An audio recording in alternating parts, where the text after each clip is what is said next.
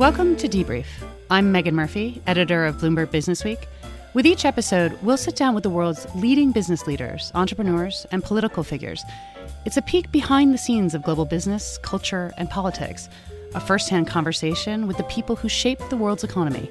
If you don't feel smarter afterwards, then we aren't doing our job.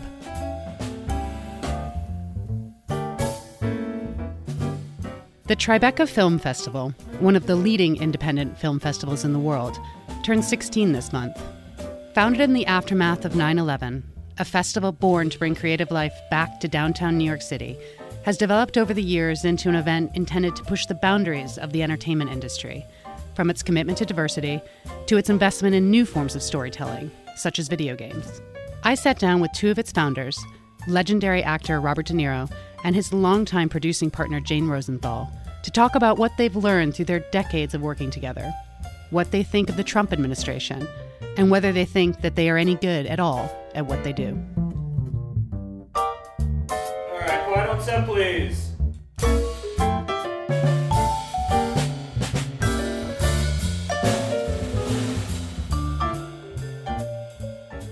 Since this is Bloomberg, I want to start out today with Wizard of Lies, which is the upcoming Bernie Madoff docudrama, where you play Bernie Madoff. This is a story that so many people think they know parts of it, but there's still so much mystery surrounding what motivated him, how much his family knew, when they knew it. How do you get into a character like that everybody feels they know part of, but they don't really know the whole story? Well, the one thing I always felt very strongly about was that the kids didn't know anything.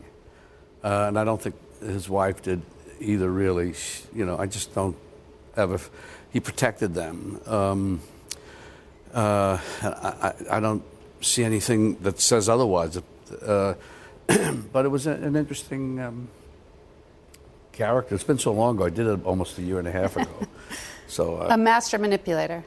Yeah, and I mean, it's the classic con where everybody comes to him, and they want to be part of this club, and that whole thing evolved through his personality, his way of manipulating people. That he became, it's classic. It's a classic sort of con situation that.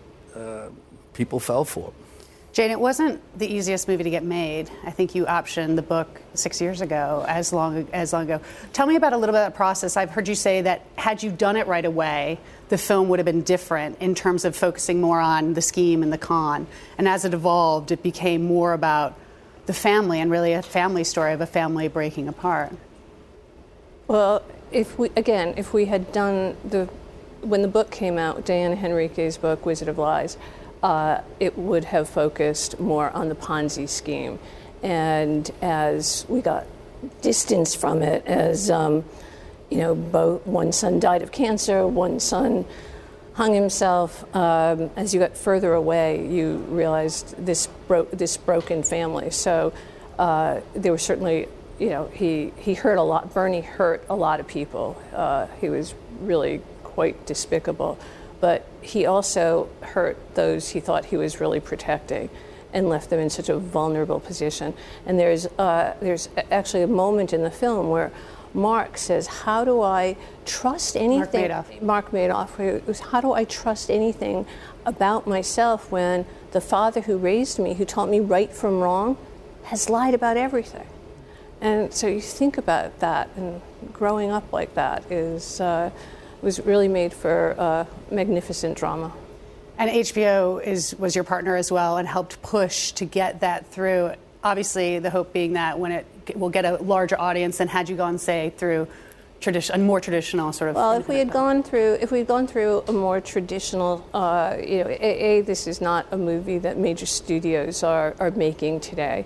It would be considered a smaller movie, so you would be doing the independent film route, and that is a lot of work. It's a lot of, to use an old expression, pushing papers, and this way HBO came in, and they were Len Amato, who runs HBO Films. He's terrific and really supported the project. And it's the first time Bob and Michelle Pfeiffer have done a project for HBO, and we're really quite proud of it. Premiering next month in May. Yes. Speaking of other sort of non-traditional projects, I'm excited about The Irishman, which is bringing the band back together in some ways with Joe Pesci, you, Al Pacino, about the story about Jimmy Hoffa's disappearance, death. Right. I mean, hopefully Joe Pesci will be in it. We're not sure if Joe's in it. And so actually, this is the moment that we're going to say, Joe, are you going to do this or not? Joe, on Bloomberg, you are got to get at this movie. But tell me about, that's obviously going on your long-term partnership with Martin Scorsese. Yeah, it was, we were involved in another project that we were going to do, but I read this, I Heard You Paint Houses, and it was out for about 2 years, and I kept wanting to read it. And I said, Marty, I think maybe read this book, because I think this is more what we should be doing.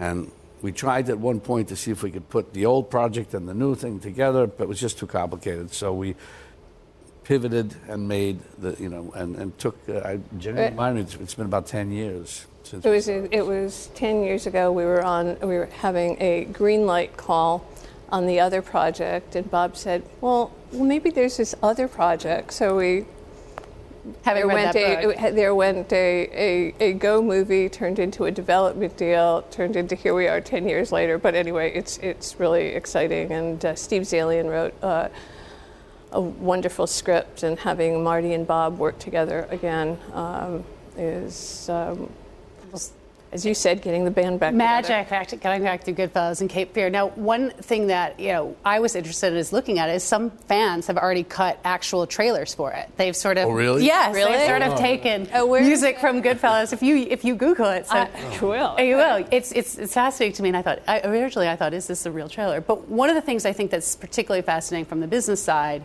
is that you're going through Netflix for this, and that they've put up the money.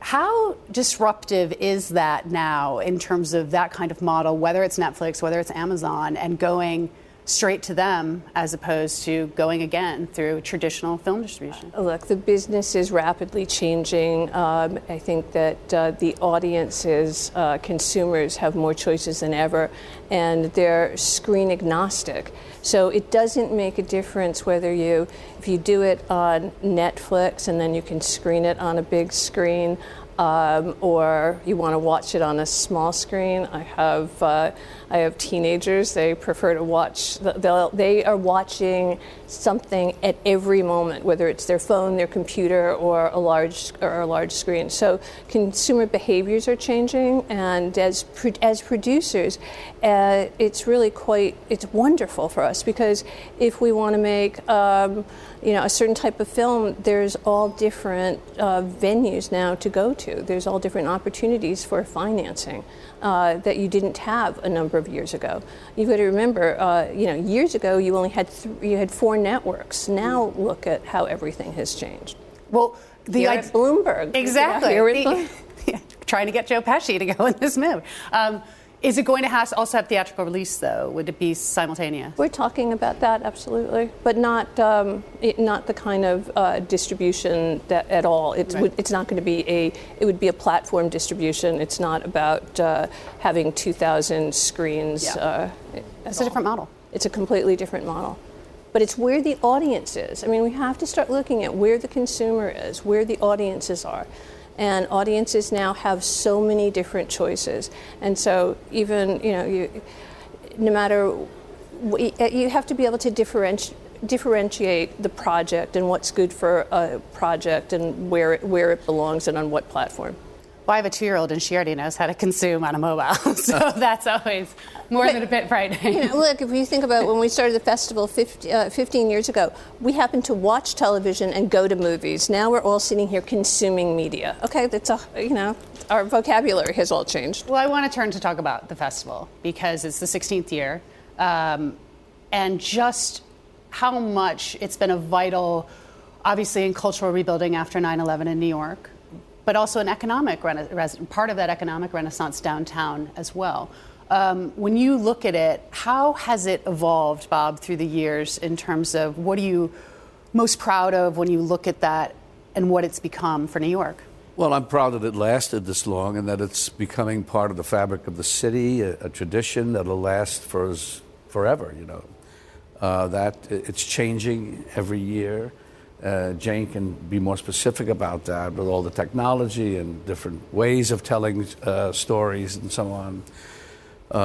What we were just talking about before. So, but I'm very, very excited, proud, you know, that it's just there. Well, it was. You think back to that first year, and Mayor Bloomberg had just been elected, and you know we announced that we're doing this festival, and certainly Mike Bloomberg, Patty Harris, that whole administration was incredibly supportive of us.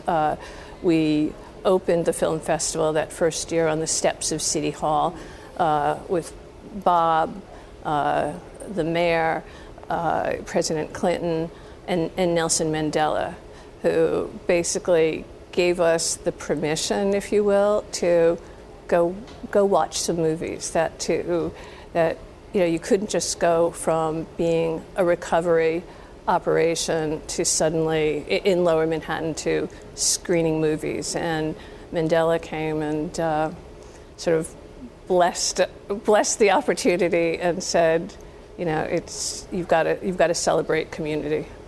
When I read about some of the early stories about it and how you both talked about how just close it was to what had happened and the thing about going left, you know, and really the tragedy being so much a part of that early part of the festival. And as you said, permission to go out and do something different. Now, so much of the festival, when I read about it, is about exploring these boundaries of tech, of other things. This year, gaming, for example. I didn't know that you actually produced a video game in 1996 with a cast, if I'm correct, although I don't always trust IMDb, Jim Belushi, Cher, Ellen DeGeneres, and Steven Tyler in a game called The Last Resort. So it's been a long-term passion of yours, and it's going to be a big part of the festival this year?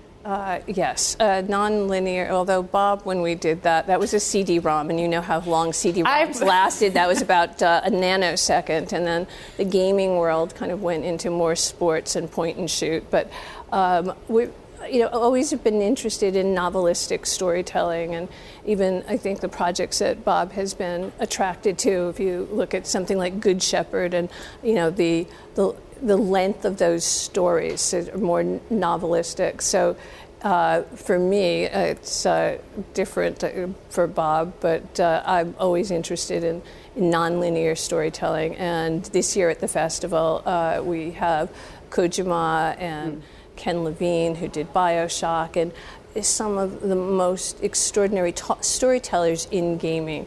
So it's another way, again, to look at how entertainment is changing, how you're on different screens, but you're still telling these great stories. The festival a number of years ago was the first festival to actually screen a game. We screened L.A. Noire, which was from Rockstar, which is a terrific company that's based here in New York. I want to talk, when you talk about sort of, you know, that vision and your legacies in New York and sort of with the festival, et cetera. But we are obviously operating in a little bit of a different time now than we have, today being no different. You've been, Bob, quite vocal about some of the political climate that we're living in. You've been quite vocal about Trump. You've called him a bully, a pig, threatened to punch him. Is there anything in this first weeks, the first 100 days, which we're coming rapidly up to, that has given you time to pause and think this could be better, this could be worse? Well, I always try and give any situation that I feel is negative the benefit of the doubt, that it'll change, it'll get better. I haven't seen that with him. He's it's the same situation. It's not. I don't think it will change. He will do certain things like what he did in Syria, which is I agree with what he should have done, but I don't know where that's going to go. I'm worried that we're going to get into a situation where we have a real confrontation. And in that sense, he might do something and he'll get credit for it, and everybody will think he's a great president or something along those lines. That's my concern.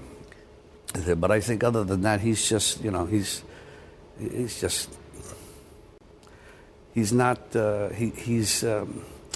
debased the presidency as far as I'm concerned. Well, let's talk about that a little bit. When people talk about debasing the president, and then you see sort of during his presidency, whether it's calling out Meryl Streep, a friend of yours, after which you wrote a letter saying how important it was for everyone's voice to be active.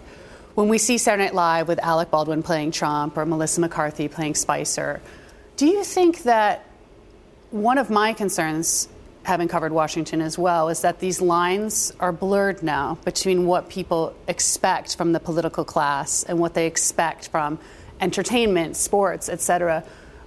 Are you concerned about this convergence of sort of reality TV show style and political life? Just explain that to me again. In the sense of that he's more of an actor than he is a... He is, but he and this is not a reality show. This is not The Apprentice. This is real, and everything he says and does is very, very important and has an impact around the world. It's not a game, and I think he's so narcissistic and so self-centered. He doesn't really. I don't know whether he gets it or I just don't understand it. I don't understand. How he look? I don't understand how he became president. And I think a lot of us feel that way. It's just it's mortifying, and not to say that he won't do good things, and I'll be the first to give him credit for that. But so far, Jane, you've been quite politically active as well. When you look at the environment, and you look at some of the targeted budget cuts that he would make, National Endowment for the Arts, National Endowment for Humanity, PBS, et cetera. What are you telling people in the industry now about their voice going forward? Is it impacting projects, your decisions you're making about what to do? Artists' voices need to be heard loud and proud and to keep going. And the NEA is such a small amount by comparison to everything else that, the support of the NEA is vital. It's a public, a community where we're judged by we're remembered by our culture. And to think that, he might want to be remembered by a tweet. You need to look at, PBS is important, and all of the programming. A good friend of ours, Whoopi Goldberg, some of her first projects were supported by the NEA. But artists have always made it through in the most difficult times, and artists' voices bring us together. It's in our DNA. It's how we started the film festival, was artists joining together to say that we're still here after a terrorist act on our country. So, we'll persevere. I want to ask you one more question on this. When we look at sort of his appeal to a certain section of voters, particularly white working class voters, do you think that there is is there anything the entertainment industry should do to help reduce partisanship? Or is it always going to be that Hollywood, New York, San Francisco have or promote more liberal values than the rest, than large swaths of the country, whether it's rural America? That's a good question. I mean, I think we as a country represent so many good things to the rest of the world. Not in everything, but many good things, progressive things. I'm sorry that we don't appeal to people in the middle of the country who have their own needs and issues, and rightfully so. But we represent something that's very, very important, and we don't want to go backwards on that stuff. We can't. And I think, if anything, with Trump, so far it's shown that this country, the system, is pushing back on what he's been doing. And so that, in a way, I mean, I used to joke and say if he didn't become president, he would, he'd say, well, I shook it up, and so I should get credit for that. He did shake it up, and I give him credit now. He really did. He shakes it up right now, and we are the system, as I say, is fighting back, pushing back. But let me bring. And I mean, not that all his decisions, like Mattis is somebody who's greatly respected. General Madoff. That's a good choice. There are some, but not many. But where we do all agree and where we can bring the country together is, first of all, the entertainment business employs millions of people who are working behind the scenes. When you look what's behind us to our right, and people who are electricians and who are driving trucks. We employ millions of working class people. The part that I question, in looking back at the campaign, is that perhaps as the media, we didn't listen enough to the voters. We were so busy covering the insanity of what the candidates would have to say or have to react to, Trump with. But what we do all share is the need for jobs, for our country, for our people. Do you think when you say just shaking things up, do you think we're at a tipping point? Do you think we're at a point where a Bernie Sanders style figure will really, even more so than he galvanized people, or that on the left, that there is more room there, that we'll see more resistance type movement? Well, I question if Bernie won, would you have had a women's march?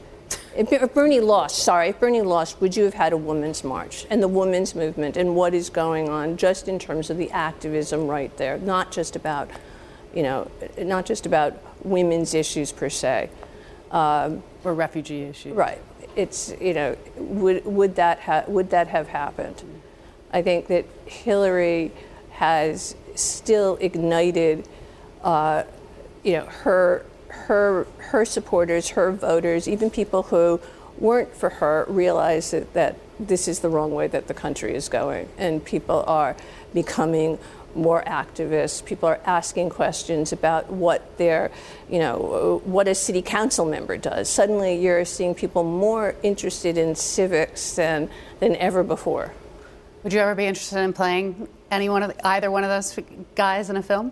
Which one? Trump or Bernie Sanders? No. Definitely not Trump.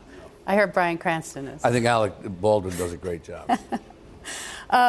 Let's talk about one other slightly controversial topic, and that's diversity in the film industry. Jane, something that you've been very involved in throughout your career.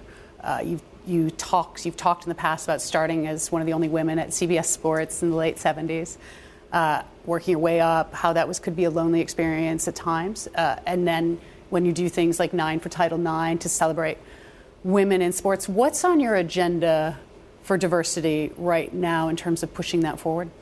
We have the Tribeca Film Institute, and one of the things we do year-round is support diverse filmmakers from every population, and to be able to support untold stories and stories of diversity. And in terms of women, it's it's about to keep supporting the best talent that's out there. Bob, do you think the entertainment industry is doing enough to diversify in terms of casting, in terms of behind the scenes, in front of the scenes, directing? I probably not, but I think what's being done, people saying it has to be done slowly. It's changing. It's not changing as fast as people would like it to change. I No, there's ageism, there's sexism, there's all that stuff that still exists, and it's never going to, I don't think it will ever be perfect, but is it better than where it was 10 years ago? Yes. You certainly have more women directors, more women behind the scenes, more people of every color, but their stories, but new and different kind of stories have to be told.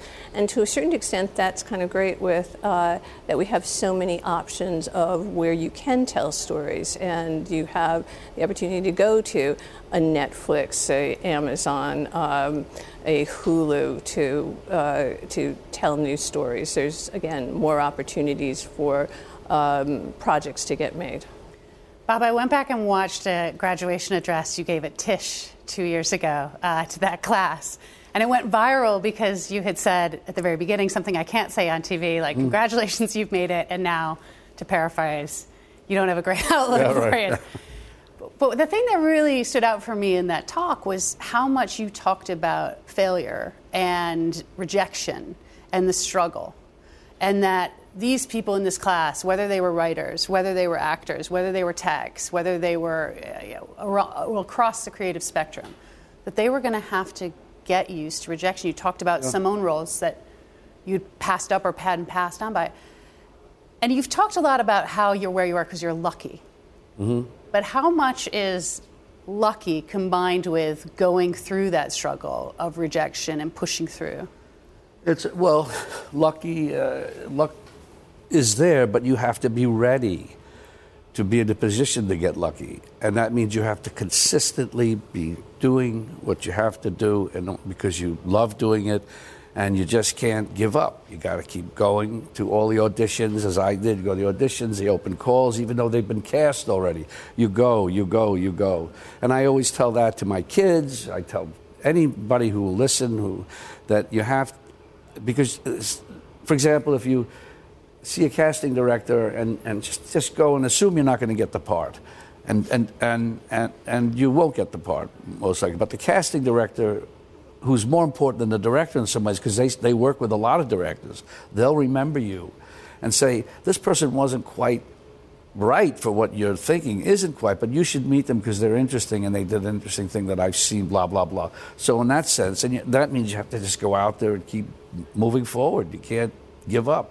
When did you realize that you were good? I don't even know if I'm good now. I mean, I just do what I'm doing. But even as producers, you're being told no all the time. We were just talking about The Irishman, or you were talking about Wizard of Lies. Those projects took a long time.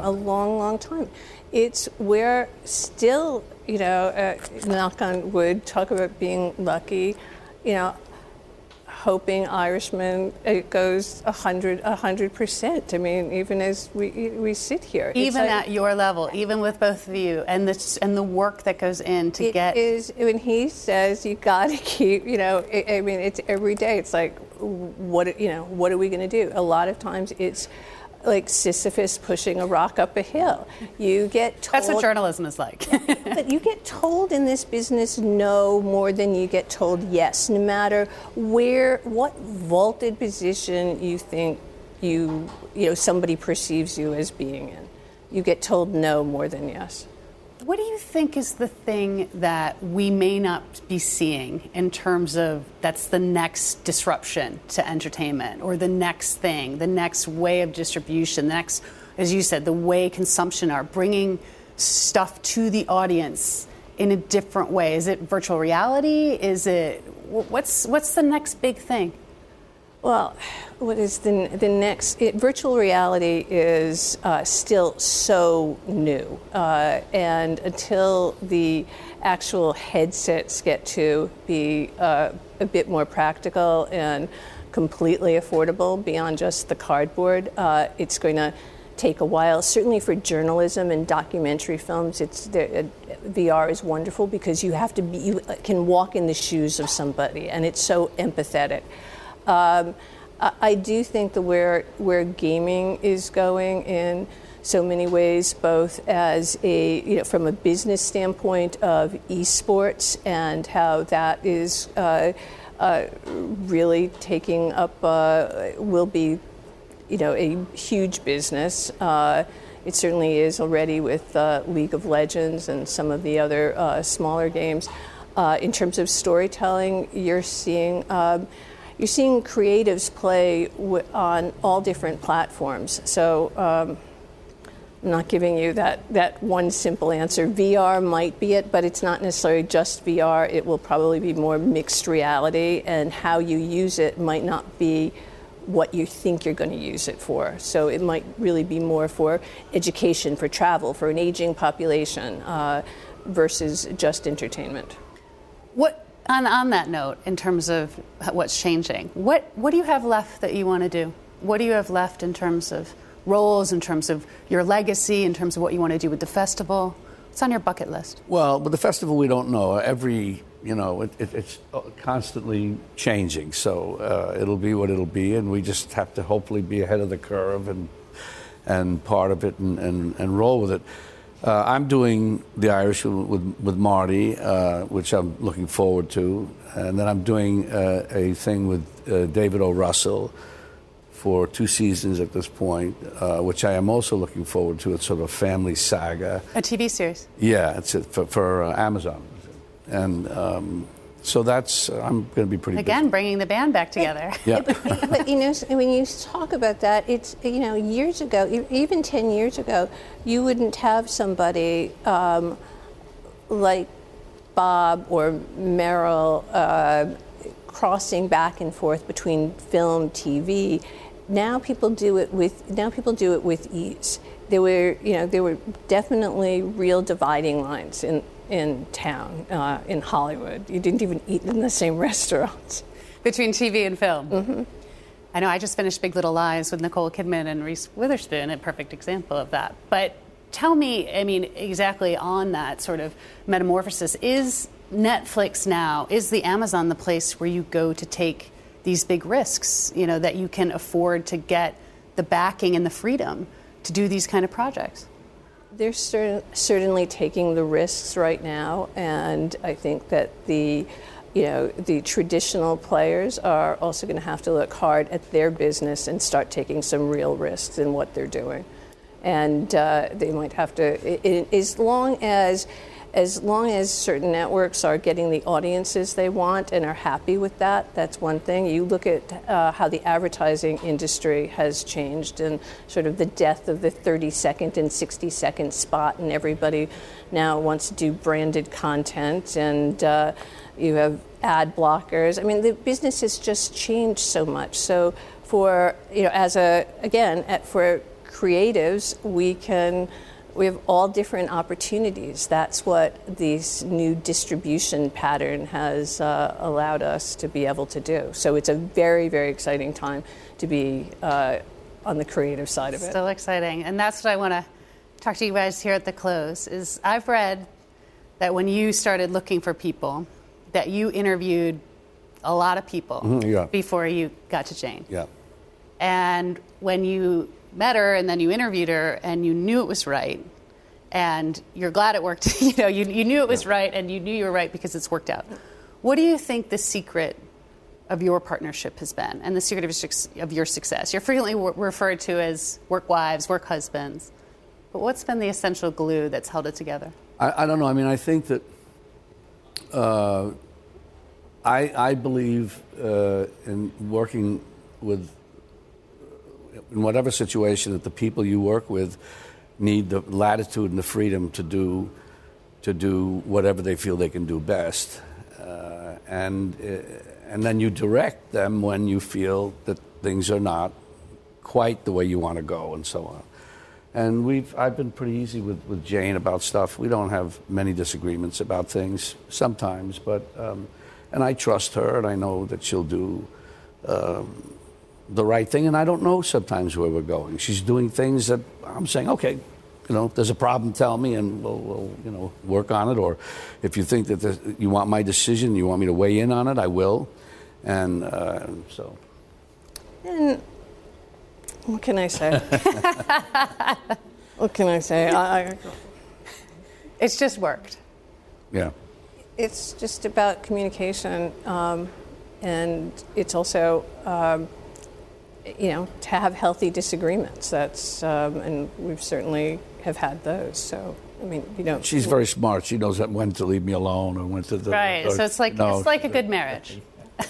You wake up, you hear his voice sometimes in the morning, and it's like he's had that extra cup of espresso. It's like, I'll talk to you later. Exactly. All right, I want to just close by going back to 1997, Wag the Dog. For people who haven't seen it, a movie where you play a political consultant right. who, to try and cover up from a sex scandal in the White House, basically starts a fake war with Albania. Not even a fake war, a sort of real distracting war. I was reading this morning that someone, warns that we're living in a Wag the Dog scenario now. How prescient do you think that movie was in terms of what we experience now in the political environment? Pretty prescient, actually. and Jane was just telling me about it this morning, that it's trending on Twitter. Yeah. It's when we made that movie, which we actually shot in 28 days, and Barry Levinson and Dustin and Bob, everybody had another movie to do, and we just could squeeze it in. We just thought we were made. David Mamet wrote an amazing script, and we thought we were just doing a good satire. Little did we know all the crazy things that would happen then. Yeah. Or just even creating. I mean, looking at the scene recently of creating the fake war, and I remember Kirsten Dunst with the Doritos package is the famous. They superimpose. I think it's a goat. Right? And then there's also Bob's line in it where he's like, "Deny, deny, deny. If you said it, you leaked it." It is interesting to just look at the language of that film now. In terms of the reality. Well, we certainly live in fascinating times. I want to thank you guys so much for stopping by to talk to us. Bob, Jane, thanks so much for coming. Thank you. Business Week Debrief. Thanks.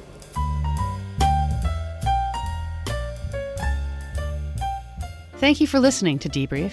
I'm Megan Murphy. You can find me on Twitter @MeganMurp. Business Week is on Twitter @BW. And Debrief is available on iTunes, the brand new Bloomberg app, or wherever you get your podcasts. Until next time.